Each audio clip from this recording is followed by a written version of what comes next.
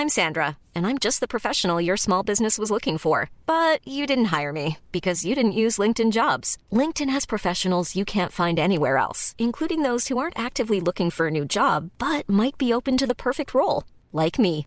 In a given month, over 70% of LinkedIn users don't visit other leading job sites. So if you're not looking on LinkedIn, you'll miss out on great candidates like Sandra. Start hiring professionals like a professional. Post your free job on linkedin.com/people today.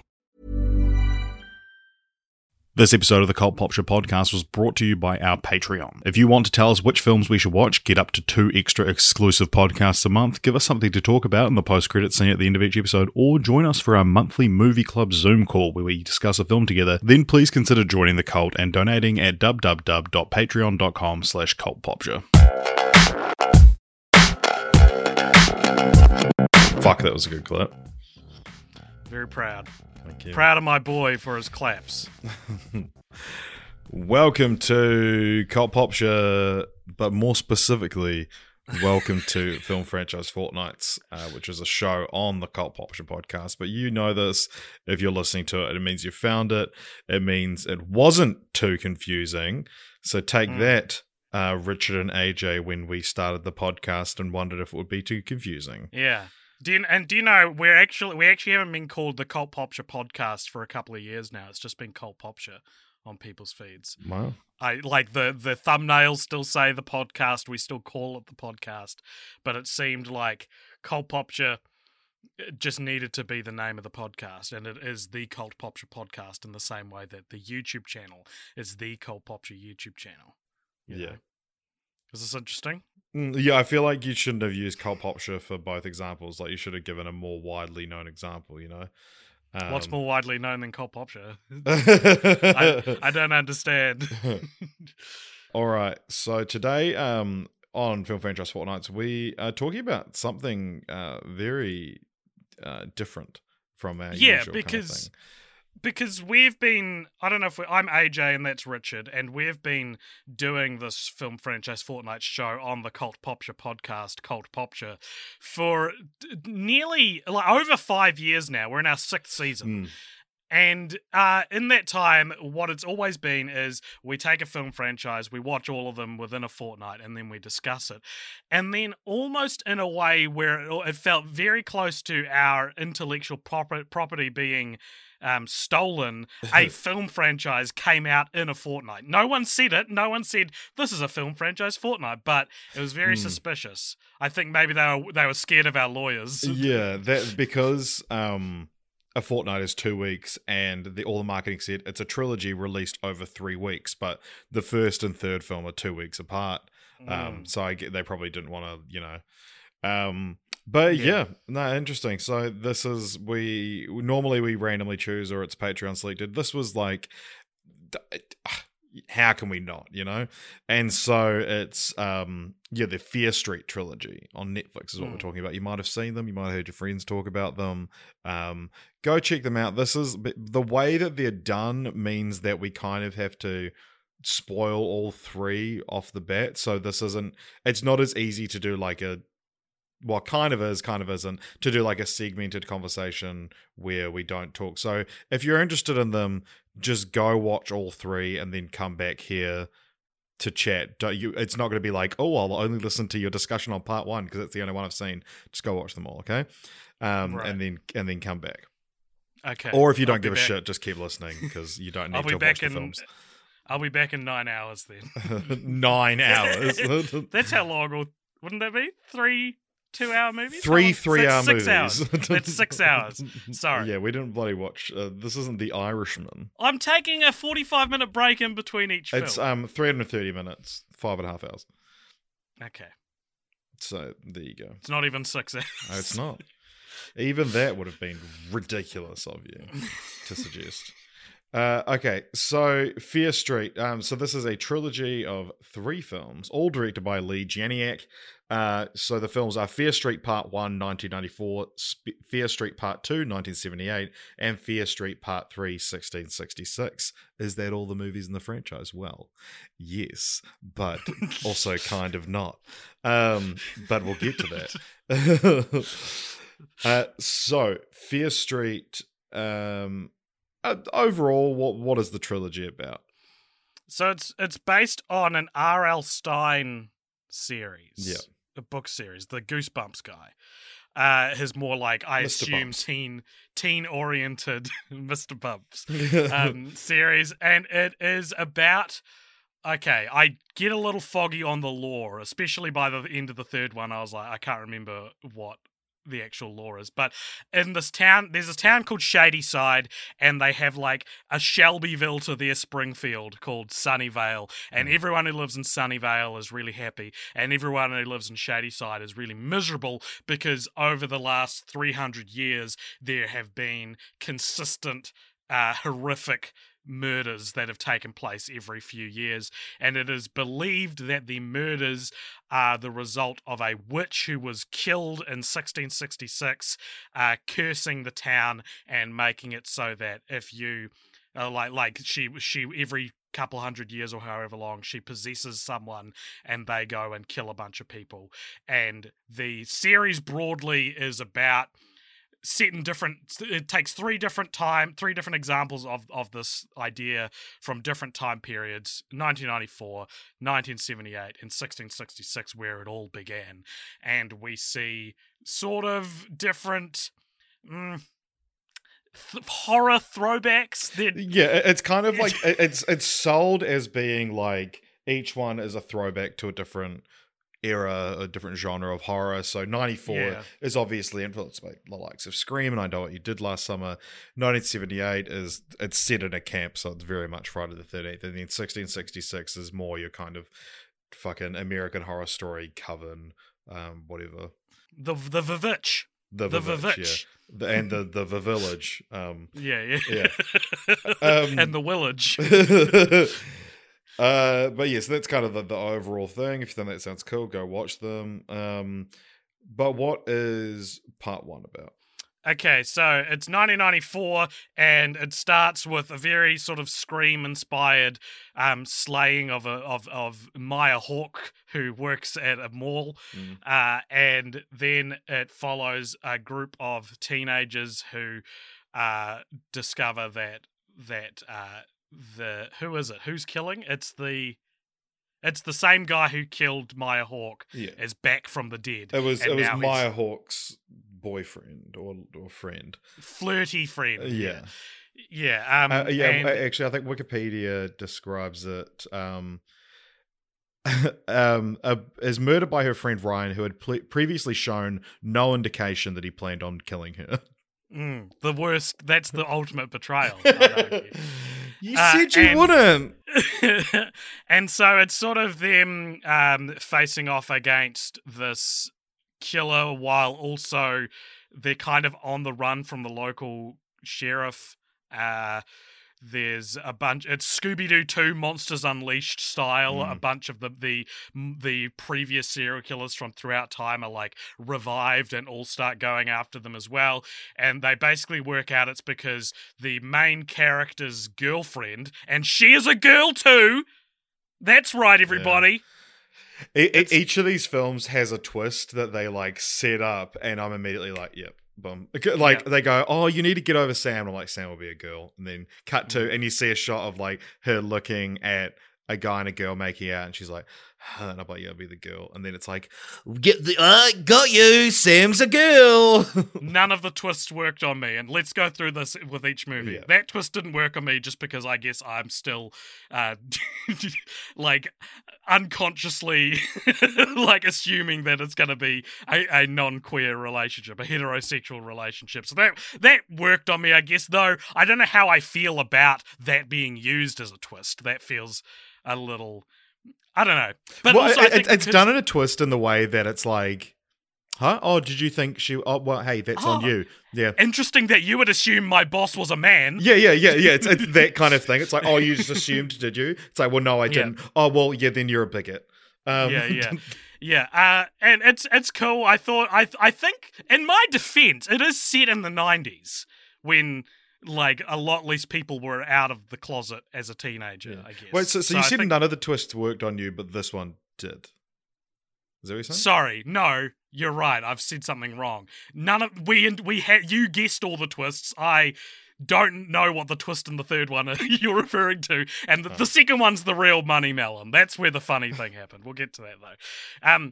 But yeah, so she spills the girlfriend spills blood, her own blood, on the buried corpse of Sarah Fear, who is the witch that they didn't know was buried out in the woods, and so therefore all the monsters are after her because her blood has spilled on it, so they're attracted to her blood. So all the friends work out this plan eventually the plan is to kill Sam, who's the girlfriend, but revive her so that the curse will be broken, because they find out that a girl from 1978... Wait a minute! She did the same thing. She died and was revived, and that's how she allegedly defeated the curse. And so a bunch of the friends die, but they manage to revive Sam, only to find out later that they were wrong in their assumption. Sam stabs Dina, who's the main character, but Dina's fine for some reason. Yeah. They call up, they get in contact with the girl that survived from 1978 and tie up their now demonically possessed friend Sam and go while we wait for part 2 to come out. Yeah. Yeah, so what'd you think of this film? I think I'm going to break a lot of hearts here, Richard. I thought this was awful.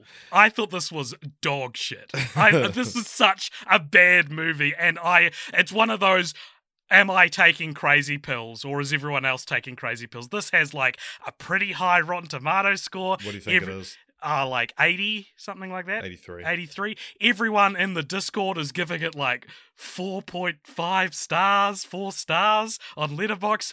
This is the worst movie of 2021. I thought this sucked. I thought this was so bad, and I don't understand. I've been holding on to this. I mean, people have seen my rating, but everyone's like being, you've seen Fear Street? It's pretty cool. I'm like, this was awful. I hated this movie. I thought it was so bad, and I've been dying to talk to you about this for 2 weeks. So that's interesting. So I really liked it when I watched it, and just as the 2 weeks have gone by, I've really soured on it.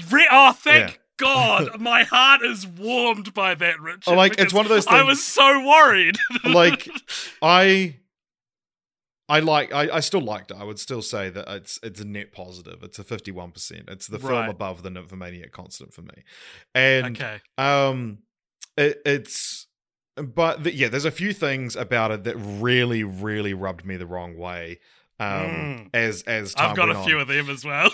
So, like, first off, I fucking love the idea of this series. Do not get me wrong.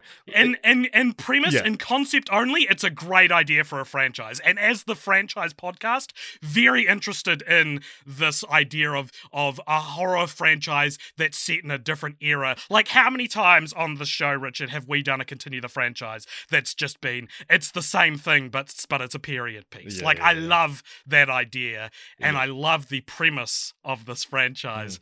But and to do different genre pieces, essentially, fantastic idea. And also the thing that, like, when I started the first one, 1994, I was like, wait a minute, this means that they never lift the curse, because this is the most recent one. And then there's a minute long like epilogue to the film that goes, come back next time. Yeah.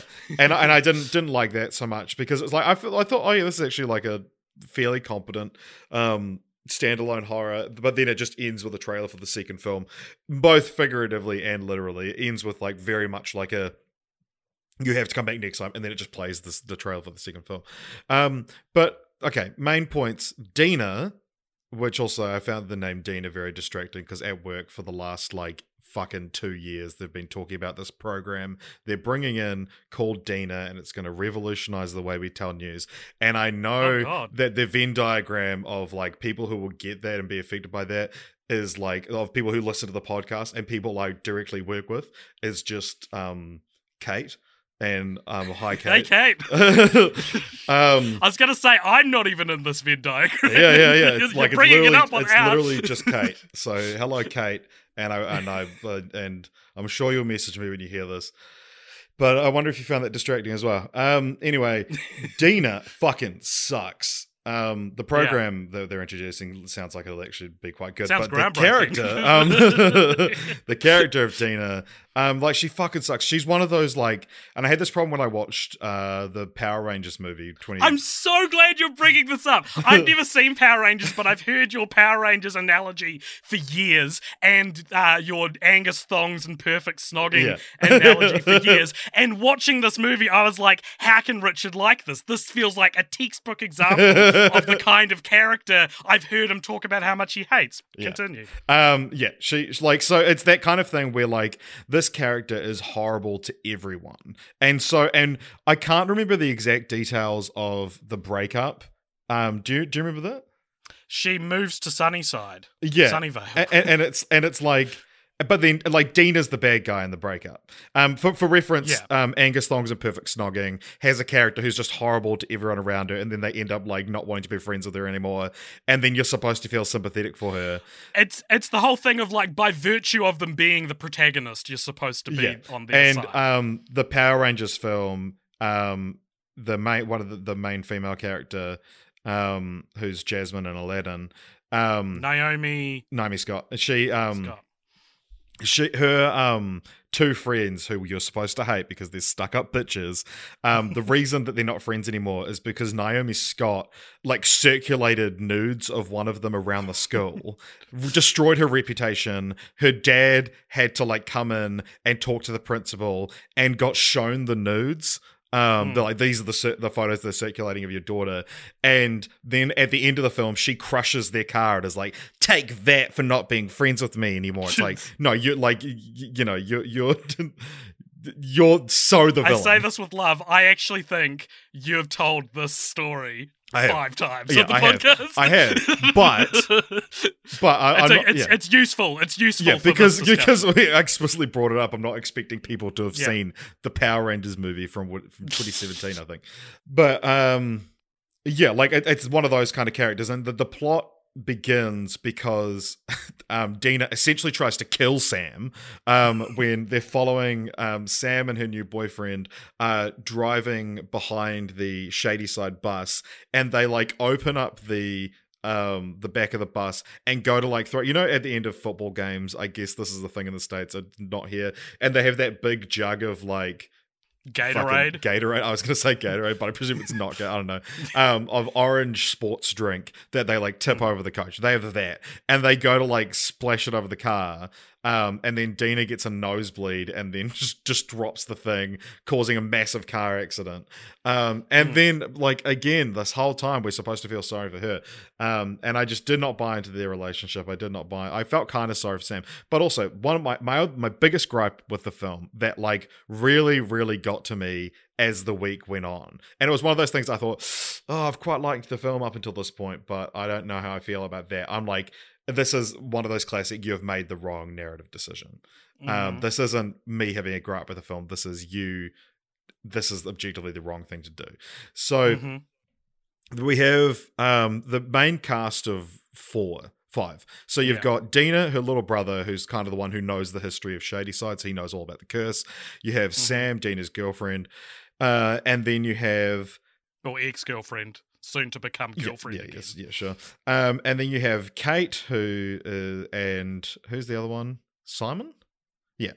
And so don't ask me. And so Kate, not Kate that I work with, Kate is like sells prescription pills, and like she's one of the she has like quite a nice character arc, and Dina's little brother is in love with her, and they have like a few little moments, and then Simon's just there around. Now, when they go to the mall at the end to confront the killers, so they do it by like, because they're attracted to Sam's blood, so they like need to sacrifice. They essentially want to kill Sam, and then revive her. So they want to kill her in a way that they can revive her.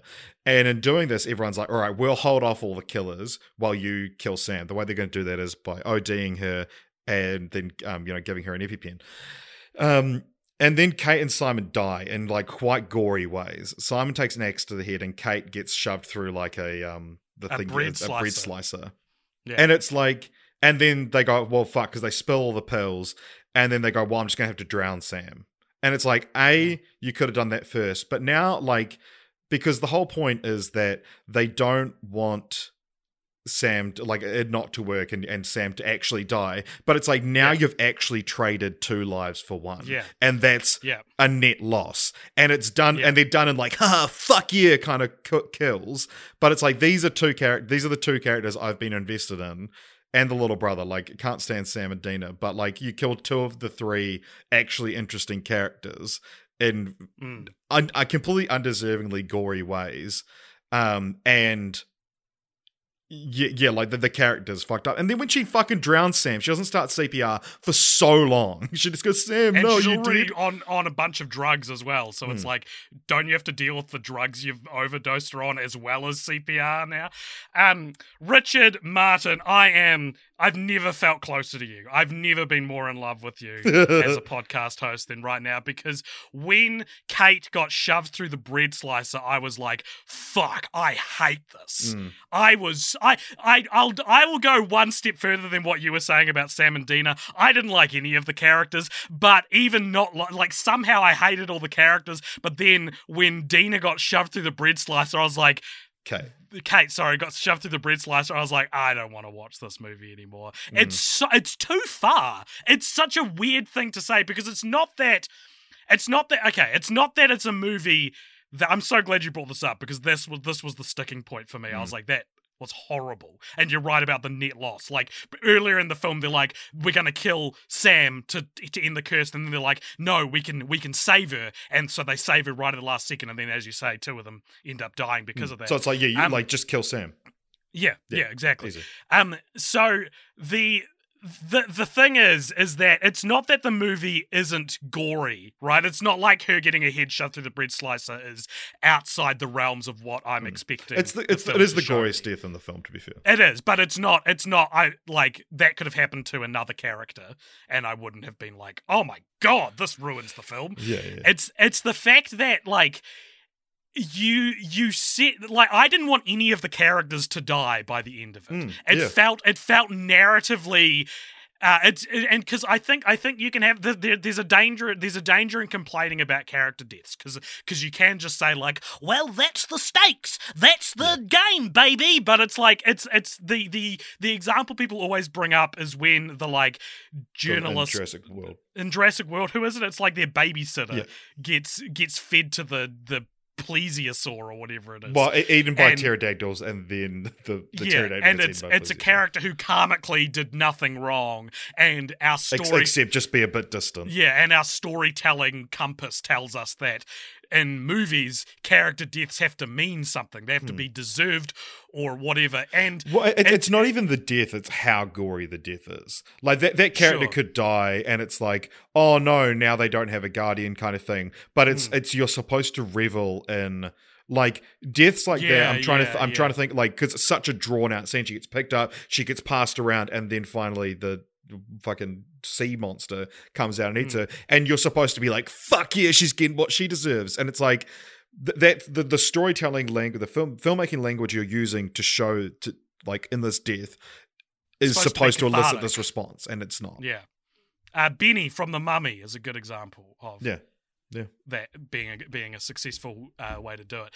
Yeah, so Kate gets shoved through the bread slicer, and I watched this. It was flat night when we watched this, so it was my choice to choose, my turn to choose what we do for flat night. And I was like, we all kind of like horror movies, so I was like, there's this cool new pulpy horror movie out that I technically have to watch for the podcast, but I feel like we'll all enjoy it. By the time we got to the bread slicer part, I think we were all clocked out. But when she goes through the bread slicer, we were all just like, oh fuck. Yeah. And it ruined. If that didn't happen, I'm not gonna say I would rate it higher than I did, but it went from being a movie I didn't like to a movie I detested. Right, because it was just so I thought it's just such a misreading of what kind of film you're making. Yeah. But again, it's that same thing we spoke about with the lesbian twist, is that it's like the lesbian twist. The hot new dance move.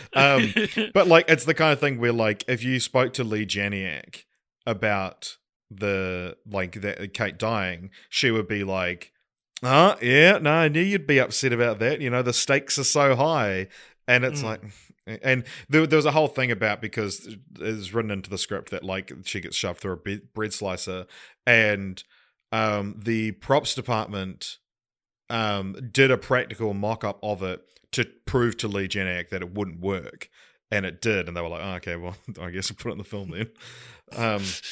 Like, I can take a character getting their head shoved through a bread slicer. Yeah. It's not that happening that bothers me. It's the character they choose to do it through. Someone who is halfway through a romantic subplot, a character arc where it's like, you've made me invested in a way where... And because okay, here we go, Lee Janiak. If you really want to justify it, show me the effects in the sequels of what that's the thing as well. How the characters are affected by this. It's they like, don't give a shit. They do not give a shit. It's like your friend has died in the most fucking horrific way, and they're just like, whoo, I hope Sam doesn't stab me tonight.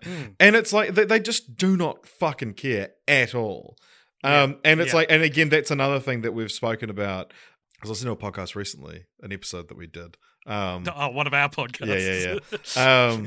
When you say you were listening to a podcast, it's implied you meant our podcast. Yeah, obviously. This is one of the worst examples of people just not fucking caring at all when their friend dies. Oh, it's classic. It's classic horror movie in a bad way. I think it's one of the worst tropes of horror. And also the thing that like as well is, when you're doing a throwback to Scream as well, like all the main characters famously survive the first Scream, apart from the villains. Yeah. It's miss the mark on this one. But and I also think they probably didn't go far enough with the 90s theme. Oh, what, you didn't think all the needle drops were good enough? You Right, didn't think that was clear?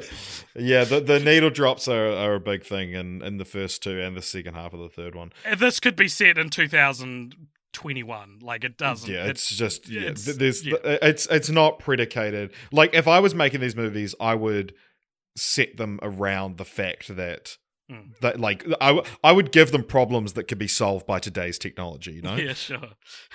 or like problems that can only be solved because of something that was invented in 1992. Like, it's just neon and needle drops. But yeah, the needle drops are insane. And I didn't go into like actually listing what they are, but a lot of people have documented that there's a bunch of anachronistic needle drops in the films of songs that came out after the year the film was set. That's not that bad, though. Which is like, it's like, yeah, whatever. But if you're going that hard on it and making that the identity of your film, it feels like something you would fact check. It's right. Yeah. Okay, so the bread cutter stuff was the thing I disliked. That was the like hatred that boiled within me after seeing this film. But overall, I didn't like it up until that point either. Like, this movie felt very much straight to DVD mid-2000s horror. Yeah, the budget's low, the acting isn't very good. Yeah. I thought that it just. I remember like renting these kinds of movies out on DVD from United Video in like 2007. Like because the title Dakota was Fanning, Robert De Niro hide and seek. Well, that went to theaters, though. I'm thinking, if you want to go obscure, the movie this gave me flashbacks to is, I think, a 2008 film called Dance of the Dead, which we got because we were into zombies, and it was just real I went through a bad. zombie phase as well, and rented a bunch of, zombie movies like that. The most obscure one I can remember is a film called Undead. It was an Australian film, and we got it because the cover had a guy with a 3-barreled shotgun. And then it's this Australian film, and then it ends with like the zombies like rising up to heaven. Yeah. It's fucking weird. Nice. So the other thing I really didn't like. So there are factors. There's three parts and 3 types of dislike I have for this movie. I have, it was just bad, like your garden variety. It's cheap. It's not very well acted. The story's not very good. It's not very funny. It's too long, not very funny. You have you made an incorrect character or story decision, and it's left a horrible taste in my mouth with the bread cutter. And then there's also the third section, which is, this is an irresponsible movie because the 2 of the main characters are lesbians. No.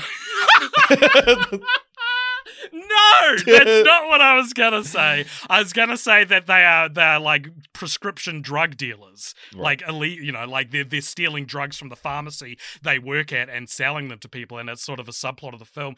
The climax of the film is they're like, we've got to make Sam die and then revive her. How are we going to do it? Okay, 13 to 18-year-old children watching this movie, here's how to manufacture a drug overdose, and here's how to bring them back so you'll be okay. Like, it gives you a step-by-step guide on which prescription drugs to use to kill yourself and bring yourself back. And even if they're not real drugs, you're still framing this in a movie where you're telling teenagers how to do this, and even if it's not real, they go, well, maybe this will work. Maybe this drug, I can put this drug in place of this drug. Yeah, it's like, well, even if it's not those drugs are still cool.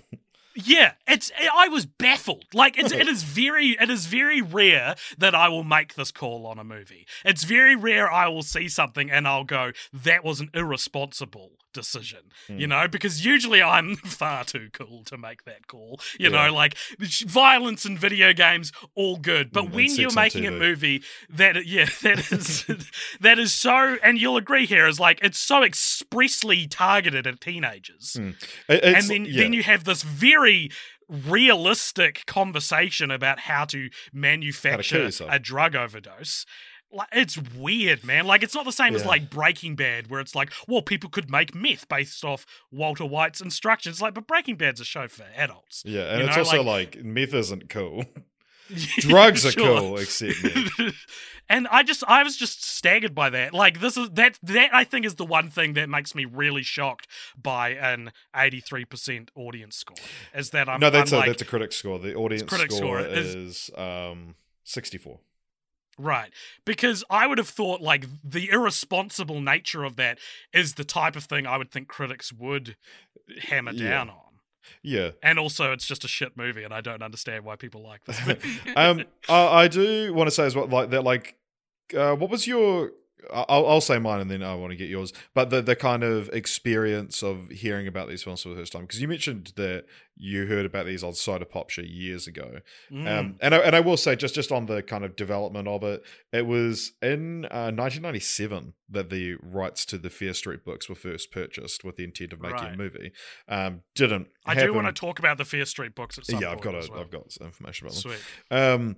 And then 2015, it was announced they're making a film, which was later going to be announced to be part of a series, which was going to be... So the original plan was last year they were going to release them in cinemas a month apart.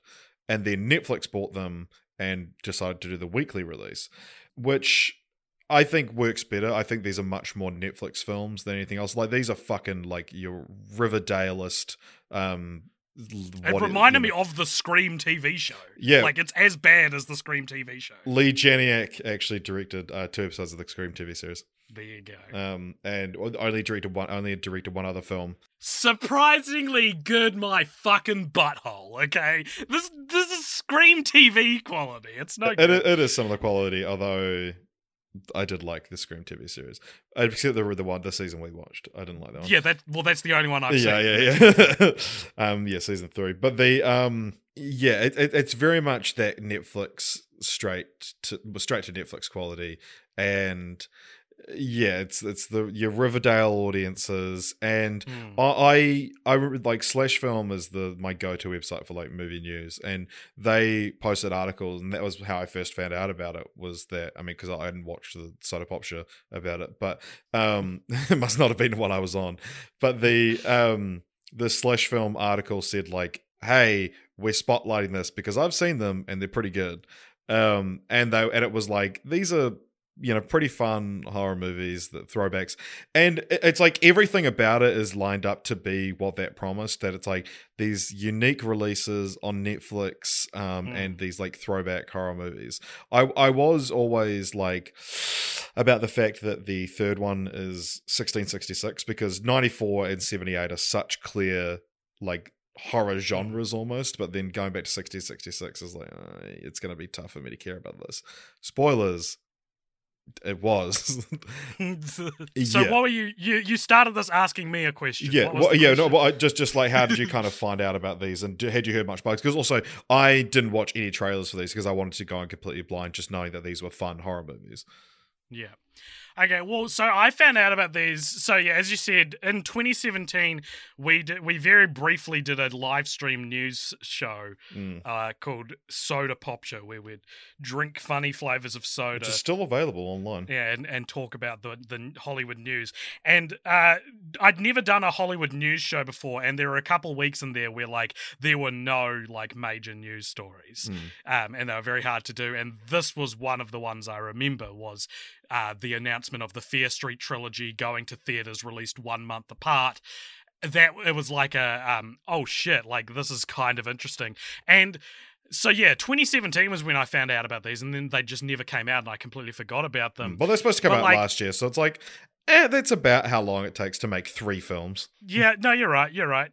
Yeah, but I think it's interesting because I agree that they are suited for Netflix, but I also think that does remove the entire experiment, which was when these were announced, it was at a time when like the blurry line between what is a film and what is a TV show was getting even more blurred. Yeah. And so it was playing with the idea of like the MCU basically being like a TV Yeah. show which releases a new episode every 3 months, and Netflix releasing movies all the time. And so it was an experiment to see, does this model work for theater-based sure, films? I don't think these are theater quality films. I think Yeah. if these did come out, it would be less like this groundbreaking new release model and more like when like a Doctor Who Christmas special is playing for one night only at a local cinema. Like that's more what they would feel like, I think. So yeah, I was always sort of peripherally interested. And I like also being a franchise horror podcast as throwbacks. well. Yeah, exactly. Yeah, it's kind of like you talk about, you see interviews with the directors and producers and whatnot, and they talk about how it's an attempt to see if the binge model will work with films. And so they're like, okay, we decided 1 week apart because that's enough to keep them the what's the word, like momentum Interest. Momentum was the word I was looking for. Sorry, to keep the momentum without like cannibalizing each film's release.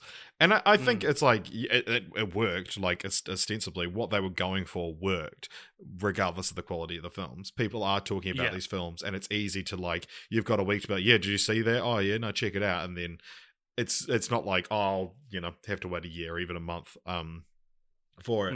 But yeah, on the film as well, and the kind of the release schedule, Lee Janiak said that the biggest thing I was thinking was about how do you keep an audience from feeling like they're satisfied with each movie but still wanting to learn more in a way that they don't feel like it's a trick. There was a lot of time thinking about the ends of movie 1 and 2. I didn't want it to feel like you just watched this next movie because you didn't get any answers. Now, I think they accomplished that until like the last minute of the film.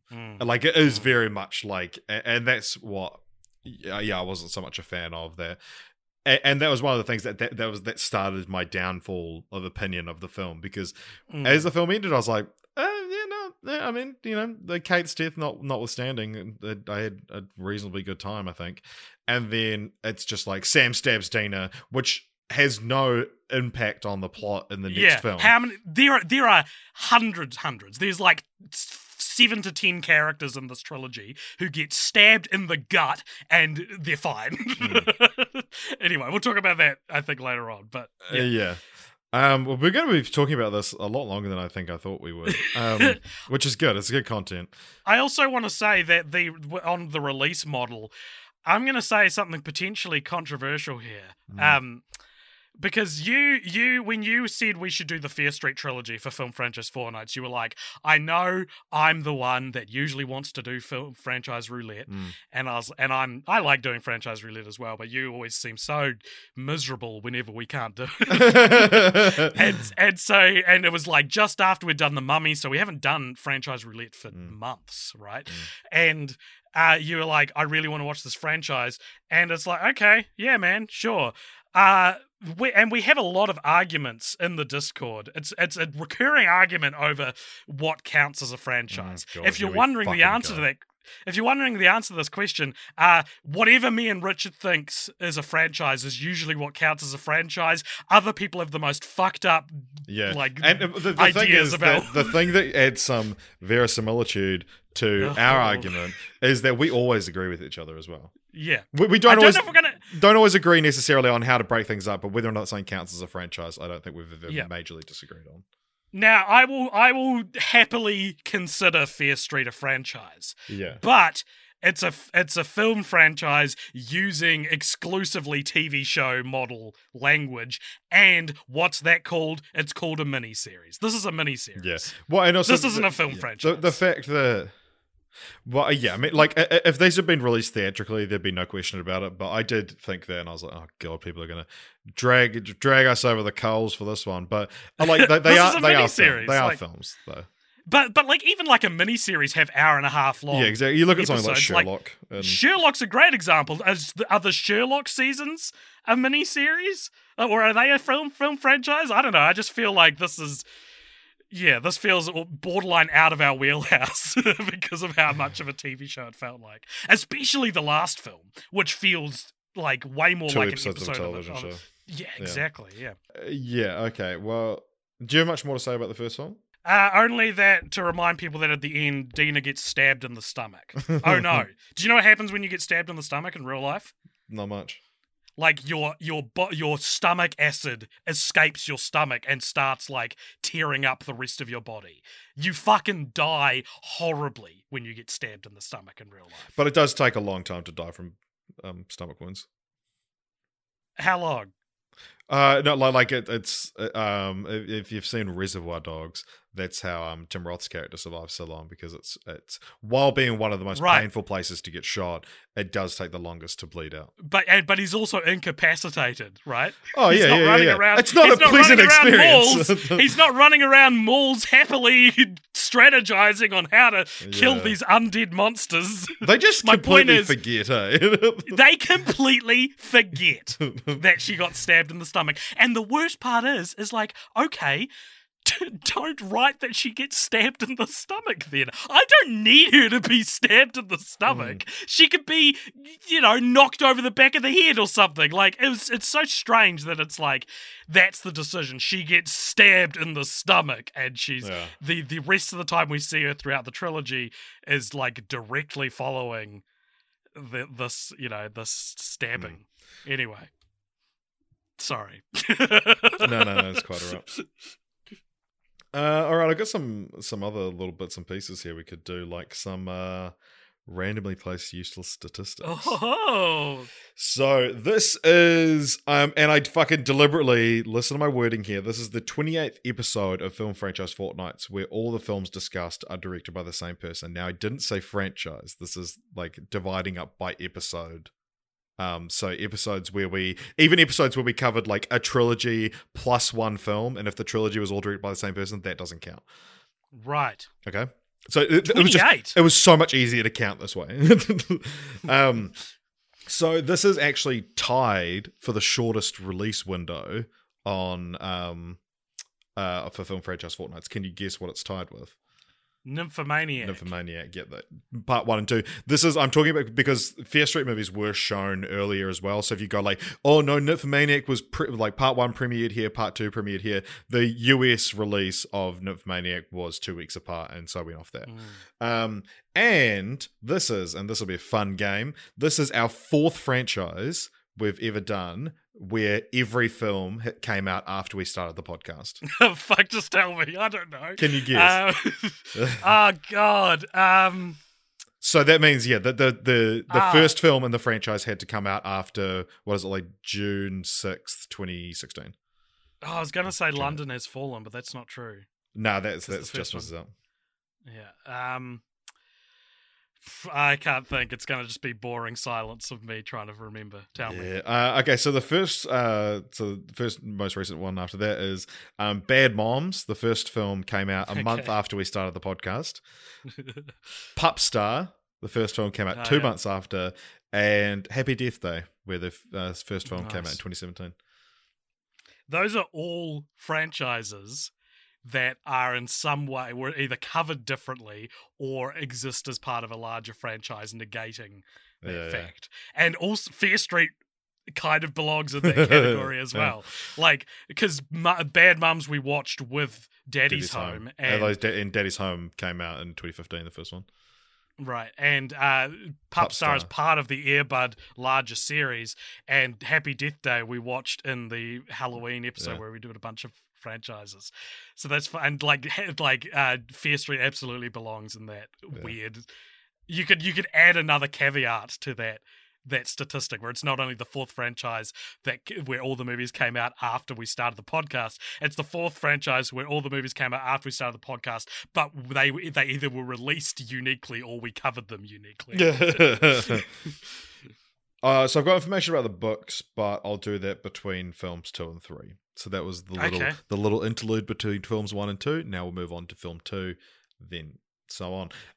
Okay. So next up is Fear Street Part 2, 1978, which was actually the last one filmed, which is like, oh, interesting. But then that it's like, sense. there's a lot of shared, not only actors, but also like storyline in the first and third one. So it makes sense to do those two back to back.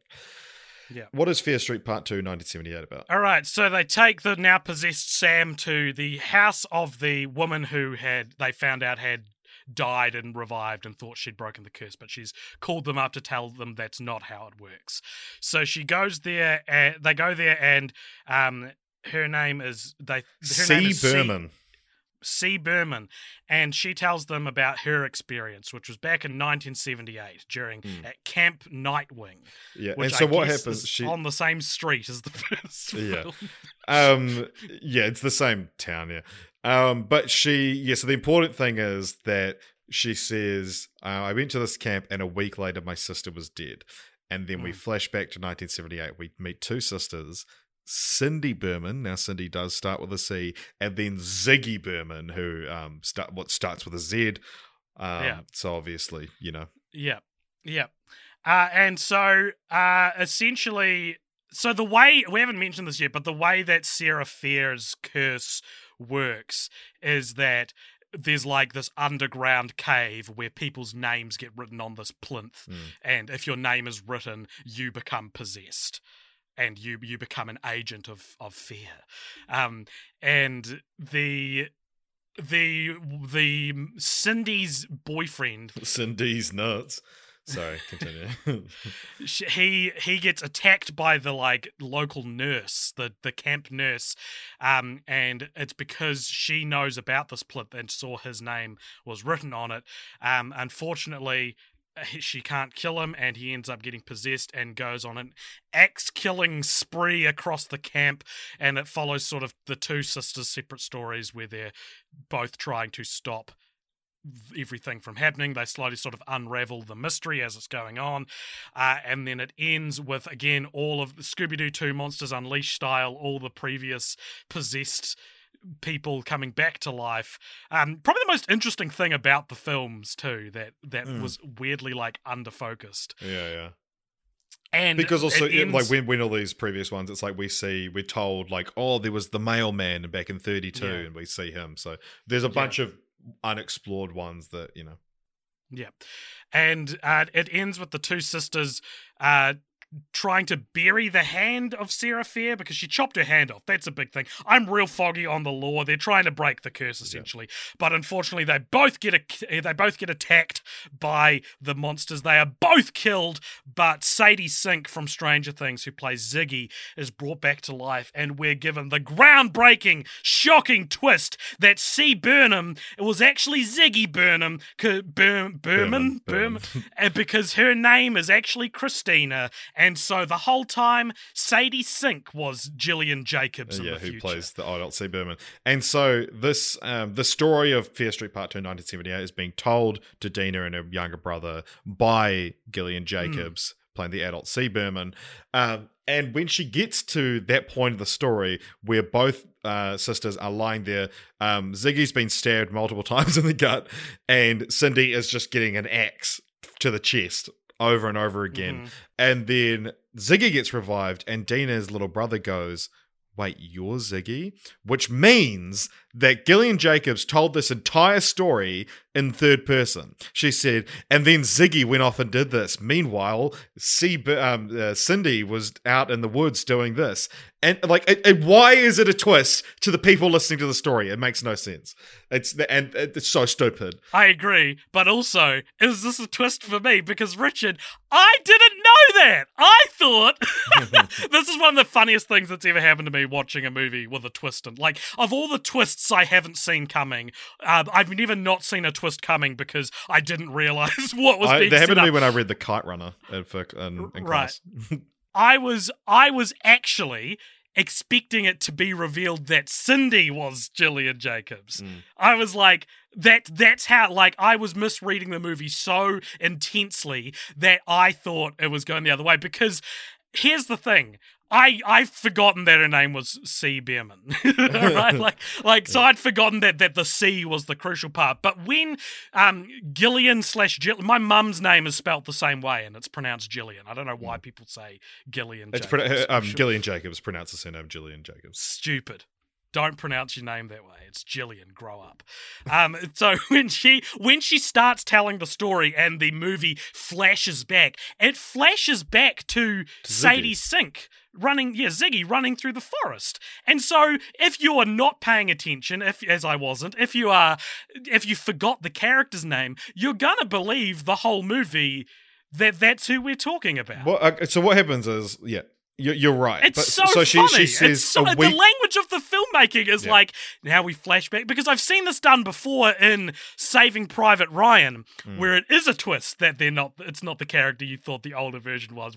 But because it went back to Ziggy, that's why I thought, are they going to reveal that it's actually Cindy is the one telling the story, which is what you're supposed to think already. Yeah, like there was, she does. It flashes back on the line. My sister, and a week later, my sister was dead, and it's like, it's still like this is how you do a flashback, is you show the older character and you flash to the younger one. It's bad storytelling. Yeah, it is. And also, like, I think another part of it was like Cindy is already too old enough that like my mind isn't willing to believe she will one day look like Gillian Jacobs. Whereas Sadie Sink, who by the way is the best actress in this franchise, she could feasibly grow up into Gillian Jacobs. It's funny. I haven't seen Stranger Things, but everyone keeps on acting like Sadie Sink is like a name I should know. Yeah. Or she's it's in like, Stranger Things. Who is she in Stranger Things? She's in season 2. Oh, right. She's a new character. All right, yeah. Because everyone's like, oh, the one played by Sadie Sink, and I'm like, I don't know. I didn't learn the character's name. Yeah. It's It's like you've done bad filmmaking. Yeah, and so the movie ends with they dig up the hand from under the mall, the tree in the mall, the hanging tree that's now in the mall, and they go to bury it with the body. And Dina does this and suddenly sees a trailer for the next movie in her mind. Yeah. A vision of 1666 where she is Seraphia. One thing I will say about this film, we talked about the needle drops, and again, everyone's kind of been going on about them. This one has a really fucking cool one where it flashes back to 1978 and plays The Man Who Sold the World by David Bowie, and then at the end when it flashes to 1994 again, plays the Nirvana version. I thought that was fun. That is fun. So what did you think of this one? This is my favorite one. It's with our attachment to films like Halloween and Friday the 13th and those franchises, it was fun to see it explored. This was actually filmed at the same on the same like camp as Friday the 13th Part 6. Jason Lewis. Fun. Yeah, I thought this was the best one. I still wouldn't say I especially liked it, but it was enough in there for me to give it the platonic ideal average score of 3 stars on Letterboxd. Sure. I think it benefits from being the most self-contained one as well. Yeah, for sure. I liked it enough. I had enough fun with it to be like, because I go into this movie with like a sour mood, right? Like I hated the first one, so I'm like, oh god, and then ended up not being too turned off by it, and there was some really cool stuff in it. There's a really cool kind of like metatextual moment where the killer gets a potato sack put over their head as a means to try and distract them, but then that becomes their like serial killer look. They're a man holding an axe with a potato sack on their head. I thought, okay, so I did some research, borderline did some research for this film. I looked up and then asked a social worker friend of mine, in which instances should you do CPR? Right? Yeah. Because I always, as someone who's only ever seen CPR done in movies and ignored my way through a first aid course in 2012 and shouldn't have gotten a certificate, frankly. I thought that the only time you would use CPR is if someone had suffocated or had drowned or something like that. I thought that's the context in which you use CPR, right? And even then, you have to shock their heart like back to life first, and then, like, if they're already dead, you can't perform CPR on them. Basically, that's what I understood. If people are dead, you can't do anything. They're dead. Yeah.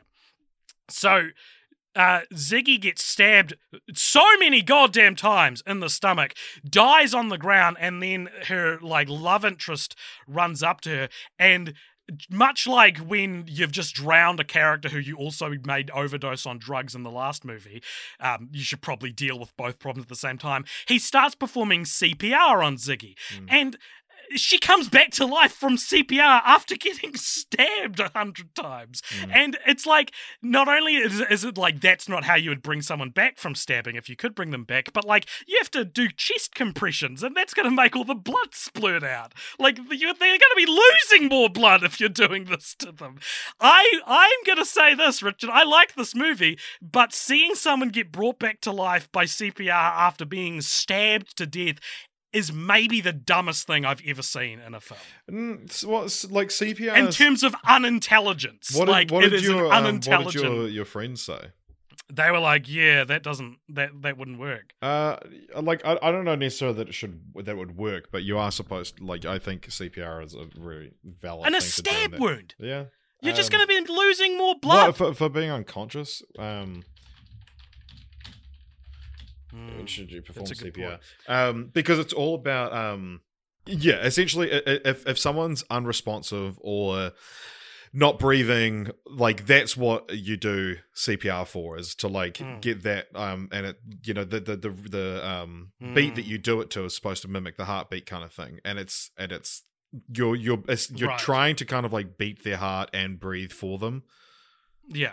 I mean, okay, sure, but regardless, I'm sure I'm not the only person on the internet to be like, "Oh, she got stabbed." They did. Well, it's CPR. also like, yeah, the fact that like, because if you like, okay, let's say we're on Family Feud, you go, when should you perform CPR? The top answer would be when someone's drowned, like just based on movies. Nothing else. Yeah. It's you know you CPR you see working when someone's drowned. It takes Dina so fucking long to start CPR on Sam, but like stab wounds, he's like, all right, I know what'll help this. Yeah. Which again, it's one of those things where it's like Dina doesn't have to get stabbed in the stomach at the end of part one. Something else can happen, and in the same way, why doesn't the scene take place next to the lake? Why doesn't she get strangled or something? Why doesn't she get strangled? Why doesn't she just get drowned so that you can create a realistic scenario in which bringing back someone to life through CPR would work? It's so dumb. I thought it was so stupid. Yeah, again, we have that like trading lives thing where Cindy goes, I'll hold them off so you can escape, and they both just immediately get fucking stabbed. Yeah.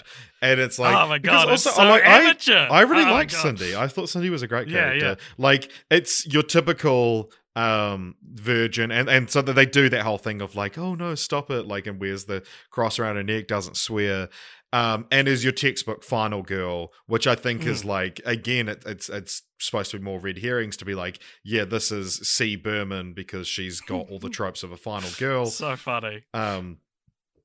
But yeah, and yeah. Bad, dumb stuff. So yeah, I don't know. It's like I'm really loving that we're both dunking on these movies. I thought that it was going to be the opposite, but the I don't know. There's stuff I liked about this one, I guess. But yeah, all the movies I felt like they have like sexual or sex scenes in them, and all three are like. I don't know. I thought they were like kind of again one of those cases of like. This is maybe a little bit too sexy for the type of the like the sex scene where we meet Alice. Yeah, and it's like graphic, like humping on a bed. Yeah, and it's like I don't even on a bed. It's on like a bureau, right? But it's like the rest of the first movie and this movie didn't really like. I don't know. I'm not a prude. I don't mind sex scenes in films, but I do think you should have a good handle on like how tasteful you should be in what you're showing in those sex scenes, because in the first and third film, they're the characters that play Dina and Sam both have very intimate, like nearly sex scenes, and both of those I thought were like too. Many of us have those stubborn pounds that seem impossible to lose, no matter how good we eat or how hard we work out. My solution is PlushCare. PlushCare is a leading telehealth provider with doctors who are there for you day and night to partner with you in your weight loss journey. They can prescribe FDA-approved weight loss medications like Wegovy and Zepbound for those who qualify. Plus, they accept most insurance plans. To get started, visit plushcare.com/weightloss. That's plushcare.com/weightloss. Too sexy. And too, like the one in part two, there's two in part two where you see people like having, they filmed it exactly the same way as well. It's weird. It's like the cinematography is like the same for both scenes. They both feel like too gratuitous for the movie, and the ones in part 1 and 3 feel almost too like romantically, like too real, I think is what I'm trying to say. They feel too real for the rest of the like pulpy film we're seeing, I guess. But maybe I'm just a loser that can't take a good sex scene. That's also possible. No, that's probably it. Do you have anything else you want to say about part 2? I don't think so, which is surprising. But it's that thing where it's like, when it's good, I have less to say about it. Well, it's just, and like you said, it's more self-contained. Whereas like there's less egregious shit in the second one. Yeah. So in between parts 2 and 3, I just want to take a quick moment here to talk about the books a little bit. Please, because I know nothing, and I asked you during the week. I was like, I am resisting the urge to satiate the like curiosity in my brain by looking at what the deal is with the Fear Street books. I know Goosebumps. I don't really know Fear Street. So yeah, Fear Street, like you guessed earlier, they are aimed at a slightly older audience than Goosebumps. They typically feature slightly older protagonists. Mm-hmm. But yeah, as far as the main hook of the film series is the time period thing, right? And the release. Mm-hmm. So the books are more or less set when they came out, late 80s, early 90s. And it does involve, it's the shady side, Sunnyvale, etc., and it's based around the Fear family, F-E-A-R, which is, their name was originally spelled F-I-E-R like it is in the films. However, after being told that the family was cursed and the letters could be rearranged to spell fire, Simon Fear changed it to Fear, F-E-A-R, in the 19th century, and the curse survived. But in the books, the curse was brought about when the Good family, what is it? It's confusing. I'm trying to remember which one happens in the film because it's different. It flips it in the books. Or in the films, I guess they flipped it. The Fears had 2 innocent Good killed for practicing witchcraft. And G-O-O-D-E. Yeah, and so the patriarch of the Good family put a curse on the Fears for killing them. Right. And how many books are there? I'm so glad you asked. How many would you guess? 69. How many would you guess? 20. So strap in. There are 51 Fear Street books, 4 Right. new Fear Street books, 6 A Fear Street novels, 3 Return to Fear Street books, 13 Fear Street Super Chillers, 5 Fear Street Cheerleader books, 3 Fear Street Sagas, 3 99 Fear Street The House of Evil books, 3 Fear Street The Cataluna Chronicles, 3 Fear Street Fear Parks, 36 Ghosts of Fear Streets, which are aimed more at the Goosebumps audience, the like younger protagonists. 18 Fear Street Sagas, different to the 3 initial Fear Street Sagas. 12 Fear Street Seniors, and 3 Fear Street Knights. For a total of 163 books. Now, Holy can you shit. please do me a favor? Because I was like, R.L. Stein, I know there's a lot of Goosebumps books as well, and I was curious as to how many books R.L. Stein had written. Can you please do me a favor right now? Go open up Google on your computer and Yeah. type in the words, how many books has R.L. Stein written?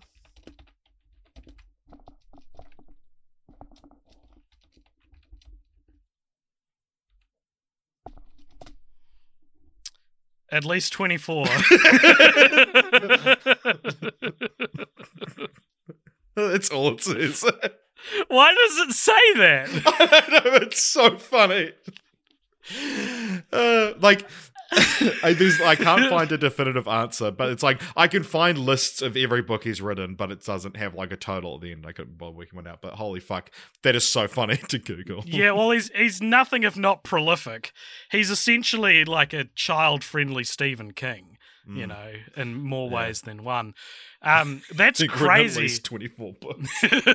That's crazy that there's so many Fear Street books. I knew there could have been a lot, but I Yeah. didn't know they were so like widespread over multiple series like that. Yeah. Yeah, So- and also so the most of them actually as well are just murder mysteries. Right. But a few do include ghouls, witches, etc. Interesting, because I would have thought, before you told me that, I would have thought that the lore would have been the same and that the monsters we see but aren't focused on in the films are all the subject of their own Fear Street novel. That's what I would have assumed. Yeah. Scooby-Doo 2 Monsters Unleashed style, of course. And maybe they are. Like, I mean, I didn't look into the plots of all 51 books, but the first one is called The New Girl. Right. So there you go. With Zooey Deschanel? Yeah, the new guy with your mate. What's his name? What are you talking about? What's his name? Who's the new guy in that? What's his? Oh my god! I don't even know paid what him- you're talking I paid him about. $50 to say happy birthday to you. Oh, DJ Qualls. Yeah, DJ calls. I was just like, I couldn't get KJ Appa out of my head. We've been talking about Riverdale. Very few of us can. All right, so Fear Street Part 3, 1666. What's this one about? All right, so this one flashes back to 1666, where the actress who played Dina is now playing Sarah Fair because it's like she's having this vision. Having a vision, yeah. Yep, she lives in this little town, this little pilgrim town called Union, and there's Which some the aptly named Union before it was split into Sunnyvale and Shadyside when they were Nice. united. And there's sort of some creepy goings on, and this Sarah Fair is in love with Hannah Miller, who is played by the same actress who played Sam. They are caught kissing, which is an abomination. According to the characters, not according to me. And so when a bunch of demonic shit starts happening, they are labeled as witches for, bringing the devil to Union. But what it actually turns out to be is that a guy whose surname is Goods, Goode, who you think is an ally in this film and is actually represented by a ancestor in the first and second film named Nick Good, who was Who a plays fairly the- main character. Who's the cop, yeah. Yeah. It turns out that he actually fed up with the lack of fortune he has, made a deal with the devil, and it's actually been him that brought the devil to Union. But he has a fight with Sarah Fair and gets her hanged, and she's like, "I will curse this town yada, yada, yada. And then this 54-minute movie finishes. And then it goes to... So if you're reading along with the Wikipedia plot summary, it just ends there. Oh, really? Yeah. Well, that's not true, because then we get about another 54 minutes of Fear Street 1994 Part 2. Yeah. So it's Fear Street Part 1, 1994 Part 2. Where and it actually, it comes up with a title on screen. It cuts to black, comes up with that title, and then it continues. Where the characters from the first film now are aware that Sheriff Good, who's been sort of helping them up until this point... It's more like Sheriff Bad. Yeah, and they write good as evil. They say the line good as evil, and when that happened, I was like, oh my god, this is R.L. Stein, and I didn't see this coming. Like, of course, good is such an uncommon surname that I should have seen this coming, because it's R.L. Stein, and he loves doing shit like that. He probably came up with the sentence good as evil first, and then wrote 160 books about it. I tell you what, actually, this is my first exposure to anything R.L. Stein. Really? I've never read a Goosebumps book. Maybe it was a Fear Street. I think I've read a Fear Street book. What was it called? I remember it wasn't a Goosebumps, but it was an R.L. Stein book. It was about imps. Something about imps. Is that a book? I don't know, probably. Look up R.L. Stein. Imp book. Something about imps. Scare School. It wasn't Fear Street, idiot. It was Scare School. Of course it was. It was his other series. And that was about imps. There was an imp terrorizing a school, and the big twist at the end is that all the characters who have imp hidden in their name were imps. Like, one of the main characters is called Simpson, and one of the characters is called Mr. Kimple, and so it turned out everyone was secretly an imp. So he does shit like that. So good as evil feels like textbook R.L. Stein. Anyway, so they all team up to take down Sheriff Good while the monsters are still attacking. The monsters that are still powered by Sarah Fair, meaning she was a witch? She was the bad guy? Yeah. It's like a twist. She was actually innocent, but it's like, okay, but that's she's the still... twist I was talking about. You said earlier on that you didn't know what twist I meant for the third right, one. oh, sorry, no. Yeah. Which is like... But she's not innocent. Yeah, exactly, yeah. You're not doing wonders for your I'm not a witch claim by cursing the town for centuries, because even if she didn't do the actual curse, the one that's making everyone evil, because I think that's implied to be good, there's still this whole thing about her hand and when you bleed on it, so it's like, yeah, she was a fucking witch, she deserved to die. Well, she wasn't a witch when she died. She became a witch as she died, basically.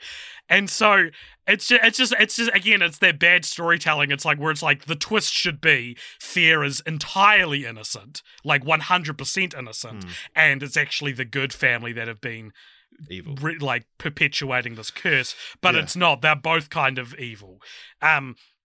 And so they all go to the mall and they fight all the monsters again, Scooby-Doo 2 Monsters Unleashed style. It's very unclear, but I think Dina touches the beating heart in the underground in the center of the mall, which gives her the power to kill Good. And she makes Good touch it. Right. Okay. Anyway, it ends the curse on Shadyside and the mayor of Sunnyvale, who's a good family member as well, gets hit by a truck or something, and it's the curse is over. Now Sunnyvale sucks. Yeah. What did you find this confusing? I thought it was confusing. I wasn't as I watched this with two people who hadn't seen the first two as well. So. I watched it with one person who hadn't seen the first two. I thought that I rated this slightly higher than the first film, only because the first film offended me. Whereas Yeah, this sure. one was just like kind of like, I actually quite liked the final maybe 30 minutes or a section during the fight where they're all strategizing how to kill the monsters. I kind of liked that, but unfortunately by that point I'm so over what I'm watching because the 1666 stuff is not subversive enough to be Do not care. interesting. Like, fucking everyone was like, oh, how are they going to do needle drops in 66? And it's like, and like, they should have just done them. Just fucking go nuts with them. Do needle drops from the 60s. Like, that, give me fucking anachronistic fun shit like that.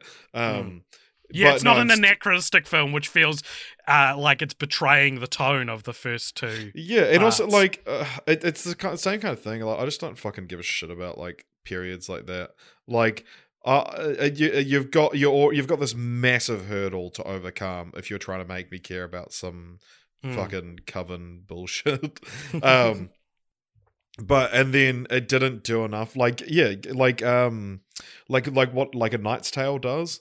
Like, give me shit like that. Like, you know, have fun with it. It's like they decided, well, you know, the 1600s weren't fun, so this one can't be fun. Have you seen the Vivitch? No, I haven't. It almost goes in the opposite way. Instead of going Knight's Tale, if Fear Street 1666 is like the center of the spectrum, the Vivitch is the other end, where it's like you can't really understand what any character means because the dialogue is so old English. Right.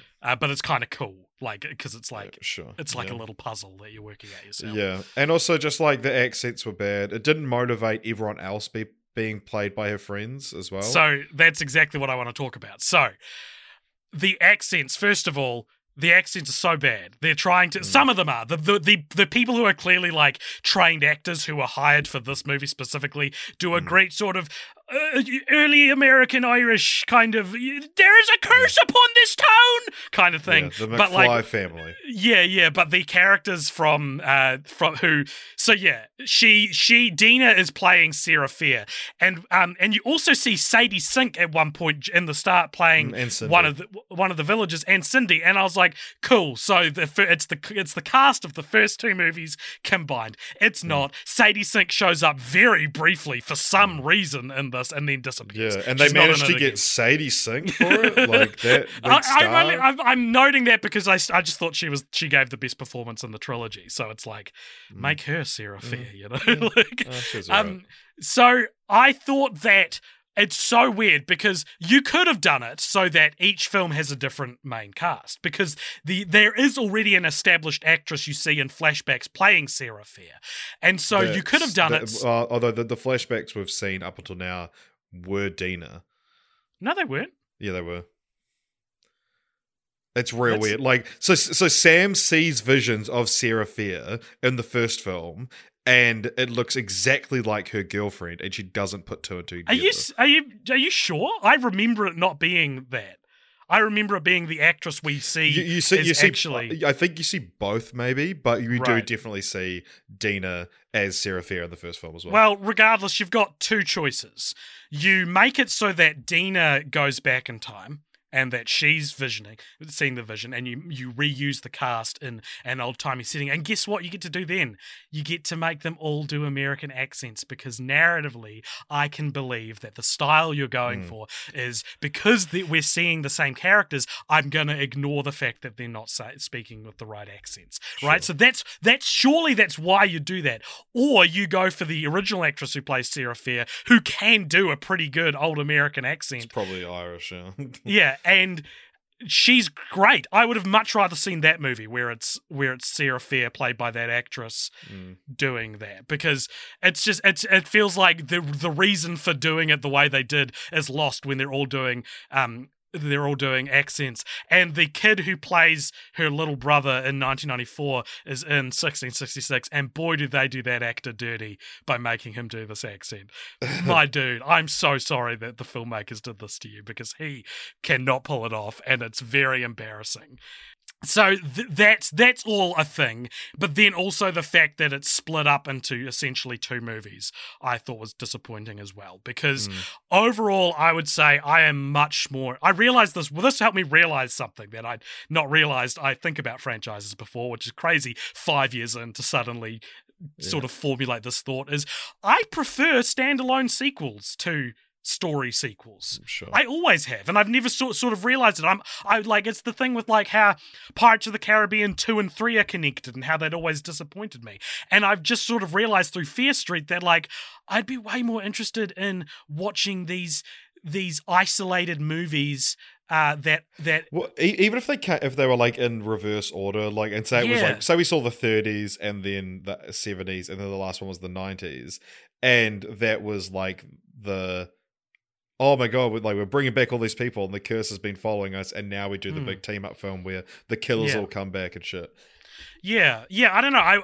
I didn't like that 78 was being told to us by Ziggy. And I didn't like that this was a flashback. I think I'd just be more interested in seeing a consistent lore being represented across different time eras and just being self-contained things, because I like Indiana Jones how like you can watch them out of order. I think that's cool. I think a lot of franchises are so obsessed with being story consistent when, like, Pirates of the Caribbean, great example, should have just been you can basically watch them out of order. Like, characters meet in certain films, but outside of those interactions, they can be watched out of order. Because talking about titles, which we can do now or later, depending on when you want to talk about them, if we talk about titles along this podcast, I really like Fear Street 1994, Fear Street 1978, Fear Street 1666. They are ruined by having part 1, part 2, part 3 in them, but also you can't, because otherwise people would watch them out of order, and they need to be watched in order. That's the problem. And so I think, you're losing something there as well. What do you think of Fear Street Part 1, 1994, Part 2? Yeah, bad, stupid. But also, I think Fear Street's kind of a weird title anyway, because it's a weird title. It's a cool title, but for these franchises, I would have called it the Shady Side Killers, because they refer to, that's like the nickname they give. Yeah, and then Shady it's Side. Shady Side 1994 Shady Side. Yeah, that's way better. Like or like Welcome to Shady Side. Yeah, with the year after it, that's great. Like that works, you know. Welcome to Shady Side population, and it gets bigger. Because it's not even like it's it's not even like it's set on a street that's called Fear Street or anything like that. Yeah, Fear Street is a big part of the books, and we see the street sign once in the third film, but it's like so not important to it. Yeah. So when it cuts to black, the 1666 stuff had dragged on like fucking nobody's business, and then it cuts to black and it says Fear Street 1994 Part 2. I was kind of like, I actually thought they were going to say coming next week, and I would have been like, fuck, that's kind of cool. It fucks up my podcast, but I was actually kind of like, oh shit, and then I was like, oh, it has 45 minutes to go. I mean, it does end on a cliffhanger, opening the door for more sequels, I guess, in the future, where the Book of the Dead is stolen. Our third franchise to feature a Book of the Dead after Evil Dead and The Mummy. I don't know, man. I think, as I said at the start of the episode, like, great in concept, great in premise, very interested in the premise of this franchise. I think this is pretty bad overall. Like, it's pretty negative for me. I don't know. Yeah, I mean, I still enjoyed them. I said to you last night that this is the worst franchise where I like every film. Which I think is crucial, because I think that the reason for that is because it's about things we like. They're bad movies about something we really want to see in a good movie. Yeah. And I think that has influenced everyone's reviews. I think everyone's going like, these are actually real fun, pulpy throwback horrors, and it's like they're not. But they're trying to be, and we so desperately want that we're like, yeah, they're pretty good. Yeah, you know, it's the whole thing of like seeing, it's the Rise of Skywalker, how it's like they think you seeing Ewoks will translate to you enjoying the movie, and it's like it's essentially fan service, but for a genre instead of a specific IP. You know. Yeah. So that is the Fear Street trilogy. Did I have any other notes? No. Wow. So we can move on to the segments then, I guess. The segments! Yeah, anything else you want to say? We've wrapped up the franchise as a whole, haven't we? I think so. I don't think they're very good, and I don't know why people like these. I get why people like them. I do. Right. People like Riverdale, man. Like. Okay, so our first segment is continue the franchise, and as you mentioned, it does kind of leave the door open for sequels. On the potential future part of the Wikipedia page, it says director Leigh Janiak expressed interest in expanding the film series beyond the trilogy of movies.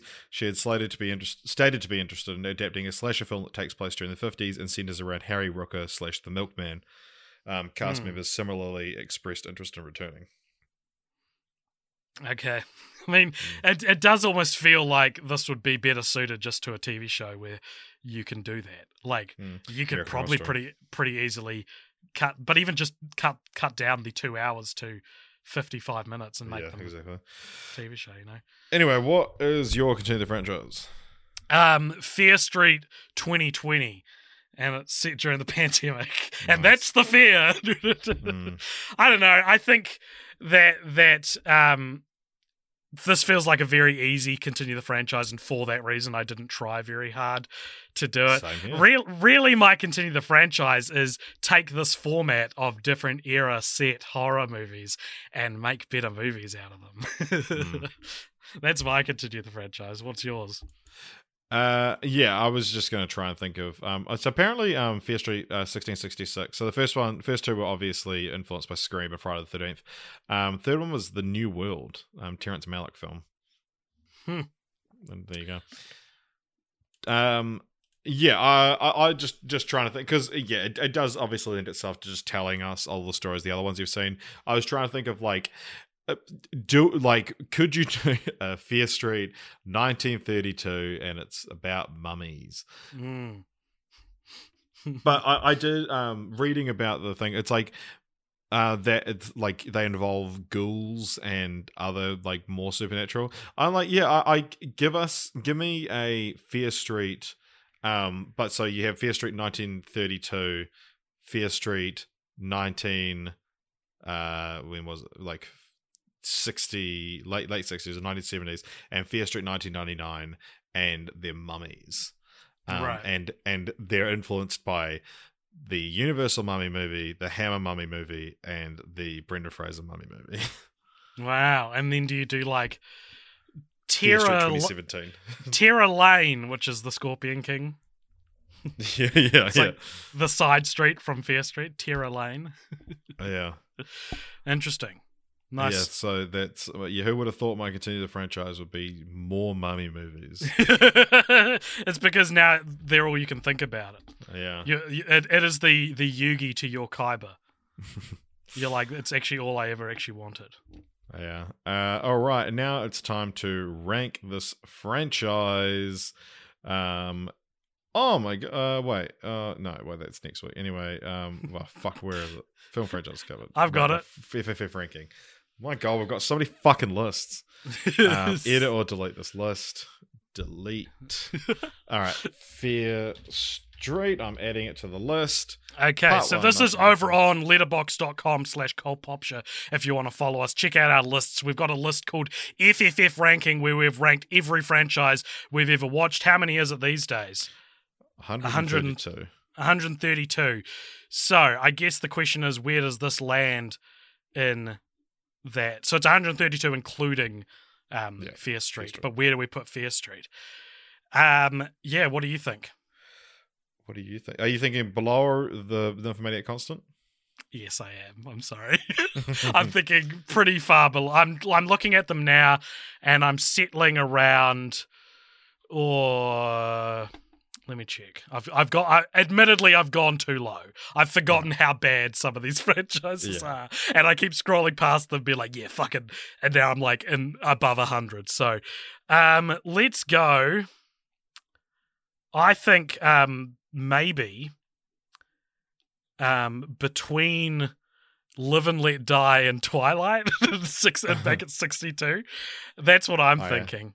I think I'd rather watch these than the Roger Moore Bond movies, but Twilight, in a way, is almost a better execution of a very similar kind of style of film. Okay, so 62 it is. There we go. All right. Have you got Patreon open as well? I can make it so. I'm getting up now. If you want to tell people where they can find the show, while I pull up our next franchise. Well, if you enjoyed this, everybody, you can You can like us on all the different social medias. We're on Facebook, Instagram, Twitter, YouTube. We've got 2 YouTube channels. One of them is called Cult Popture, where we do video essays, and one of them is called Cult Popture Again, which is where you may be listening to this episode, where we post the podcast and things like that. We also have a Discord server, which you should absolutely join. There is a link to that in the show notes. Come and talk to us about why we're wrong about Fear Street. Genuinely would, and without judgment, would love to hear what the virtues of these movies are, because I thought they were completely unlikable. We also have a Patreon, patreon.com/cultpopture if you want to support us financially. You get some perks, you get extra podcasts, you get 2 extra podcasts a month. You can join our movie club where we'll discuss a film over a Zoom call with you. You can give us something to talk about in the post-credit scene at the end of each episode. There's a whole bunch of stuff on there, and it's really fun. And we recently lost a couple of patrons, so you could make this sad little boy's day a lot better by joining us on Patreon. Alrighty, so the next franchise we're going to be covering, what was initially quite like a hotly contested race, and then one just this is on Patreon, by the way. On Patreon, yeah. You get to vote for every second franchise we cover, and this is this week's vote.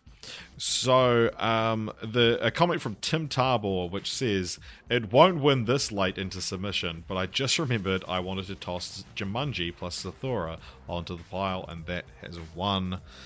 So, in 2 weeks' time, we're going to be covering Jumanji, the Robin Williams film, Zathura, and the 2 new films in the Jumanji canon. Some debate as to why we're covering Zathura. I'm sure we'll discuss it next week, but we will be covering Zathura. Very cool. Okay, so yeah, that'll be next week if you want to check that out. And if you want to tell us which films we should watch, get on the Patreon.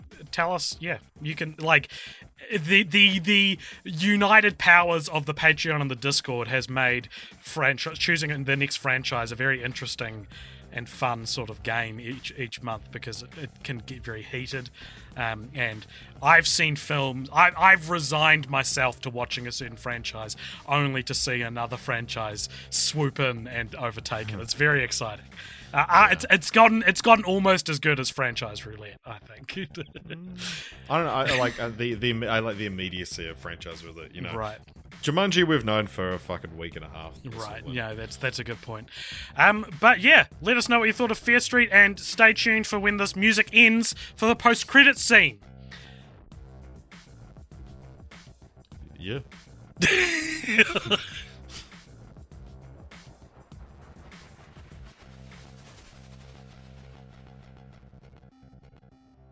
All right, everybody, welcome along to the post-credits scene. This is a segment at the end of each episode where if you donate $5 or more over at patreon.com/cultpopture, you get to give us something to talk about in the post-credits scene. And Richard, lay it on me, buddy. What is the post-credits scene for this episode? Who's it from? All right, so this comes to us from Joe Rundle. Hey, Joe. What is the franchise you had the biggest turnaround on? Was there one where you thought you would hate before and ended up loving, or vice versa? I've got a fucking answer for you. Fear Street. Over the course of this podcast.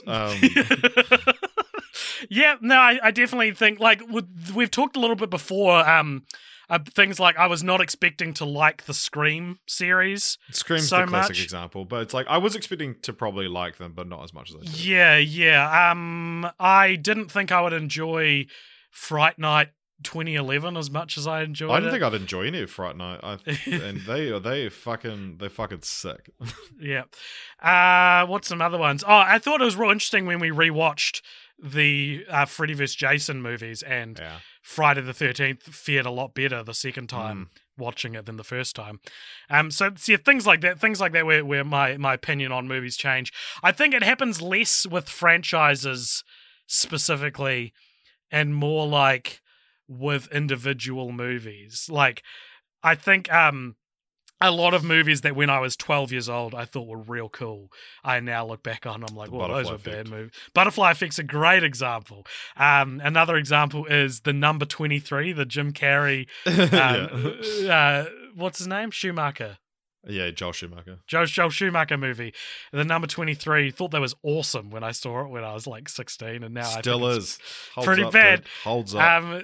So yeah, I love shit like that. I love when it's like, I love being able to tell you've outgrown a movie. It's a cool feeling because it's like, wow, I can track my taste developing here. I think like things like I tried to watch The Sopranos when I was 18 and couldn't get into it, and now I'm like, maybe I'd like it if I watched it now. You know, can more easily get into more mature content now.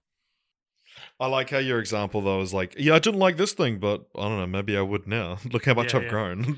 Well, I can't think of a specific franchise where I was like, I am going to hate this, and ended up not hating it. Do you have any that are that extreme like that? No, I can't think of anything. Let me check. Let me look at the ranking. Yeah, not really. I thought I would dislike the Terminator sequels a lot more than I did. I thought I would like any of James Bond more than I did. Okay, no, fair enough. That's a good answer. Yeah. One that as well, I guess that I was like, these will be good, but was blown away by was the Three Colors trilogy. Because that's like, obviously they're gonna be like good, but not really like them, but they're great. Richard, looking at our franchise ranking now, and I think someone else has pointed this out before, the Scary Movie series is very high. What's going on there? Where is it? It's at 40. It's above Gremlins. Michael so I Swain guess that's the answer, right? Well, Scary Movies just we were just in the right demographic. Nostalgia win. It's a win for nostalgia. All right, anyway, this has been Fear Street. See ya. This has been the post-credit scene, to be more specific.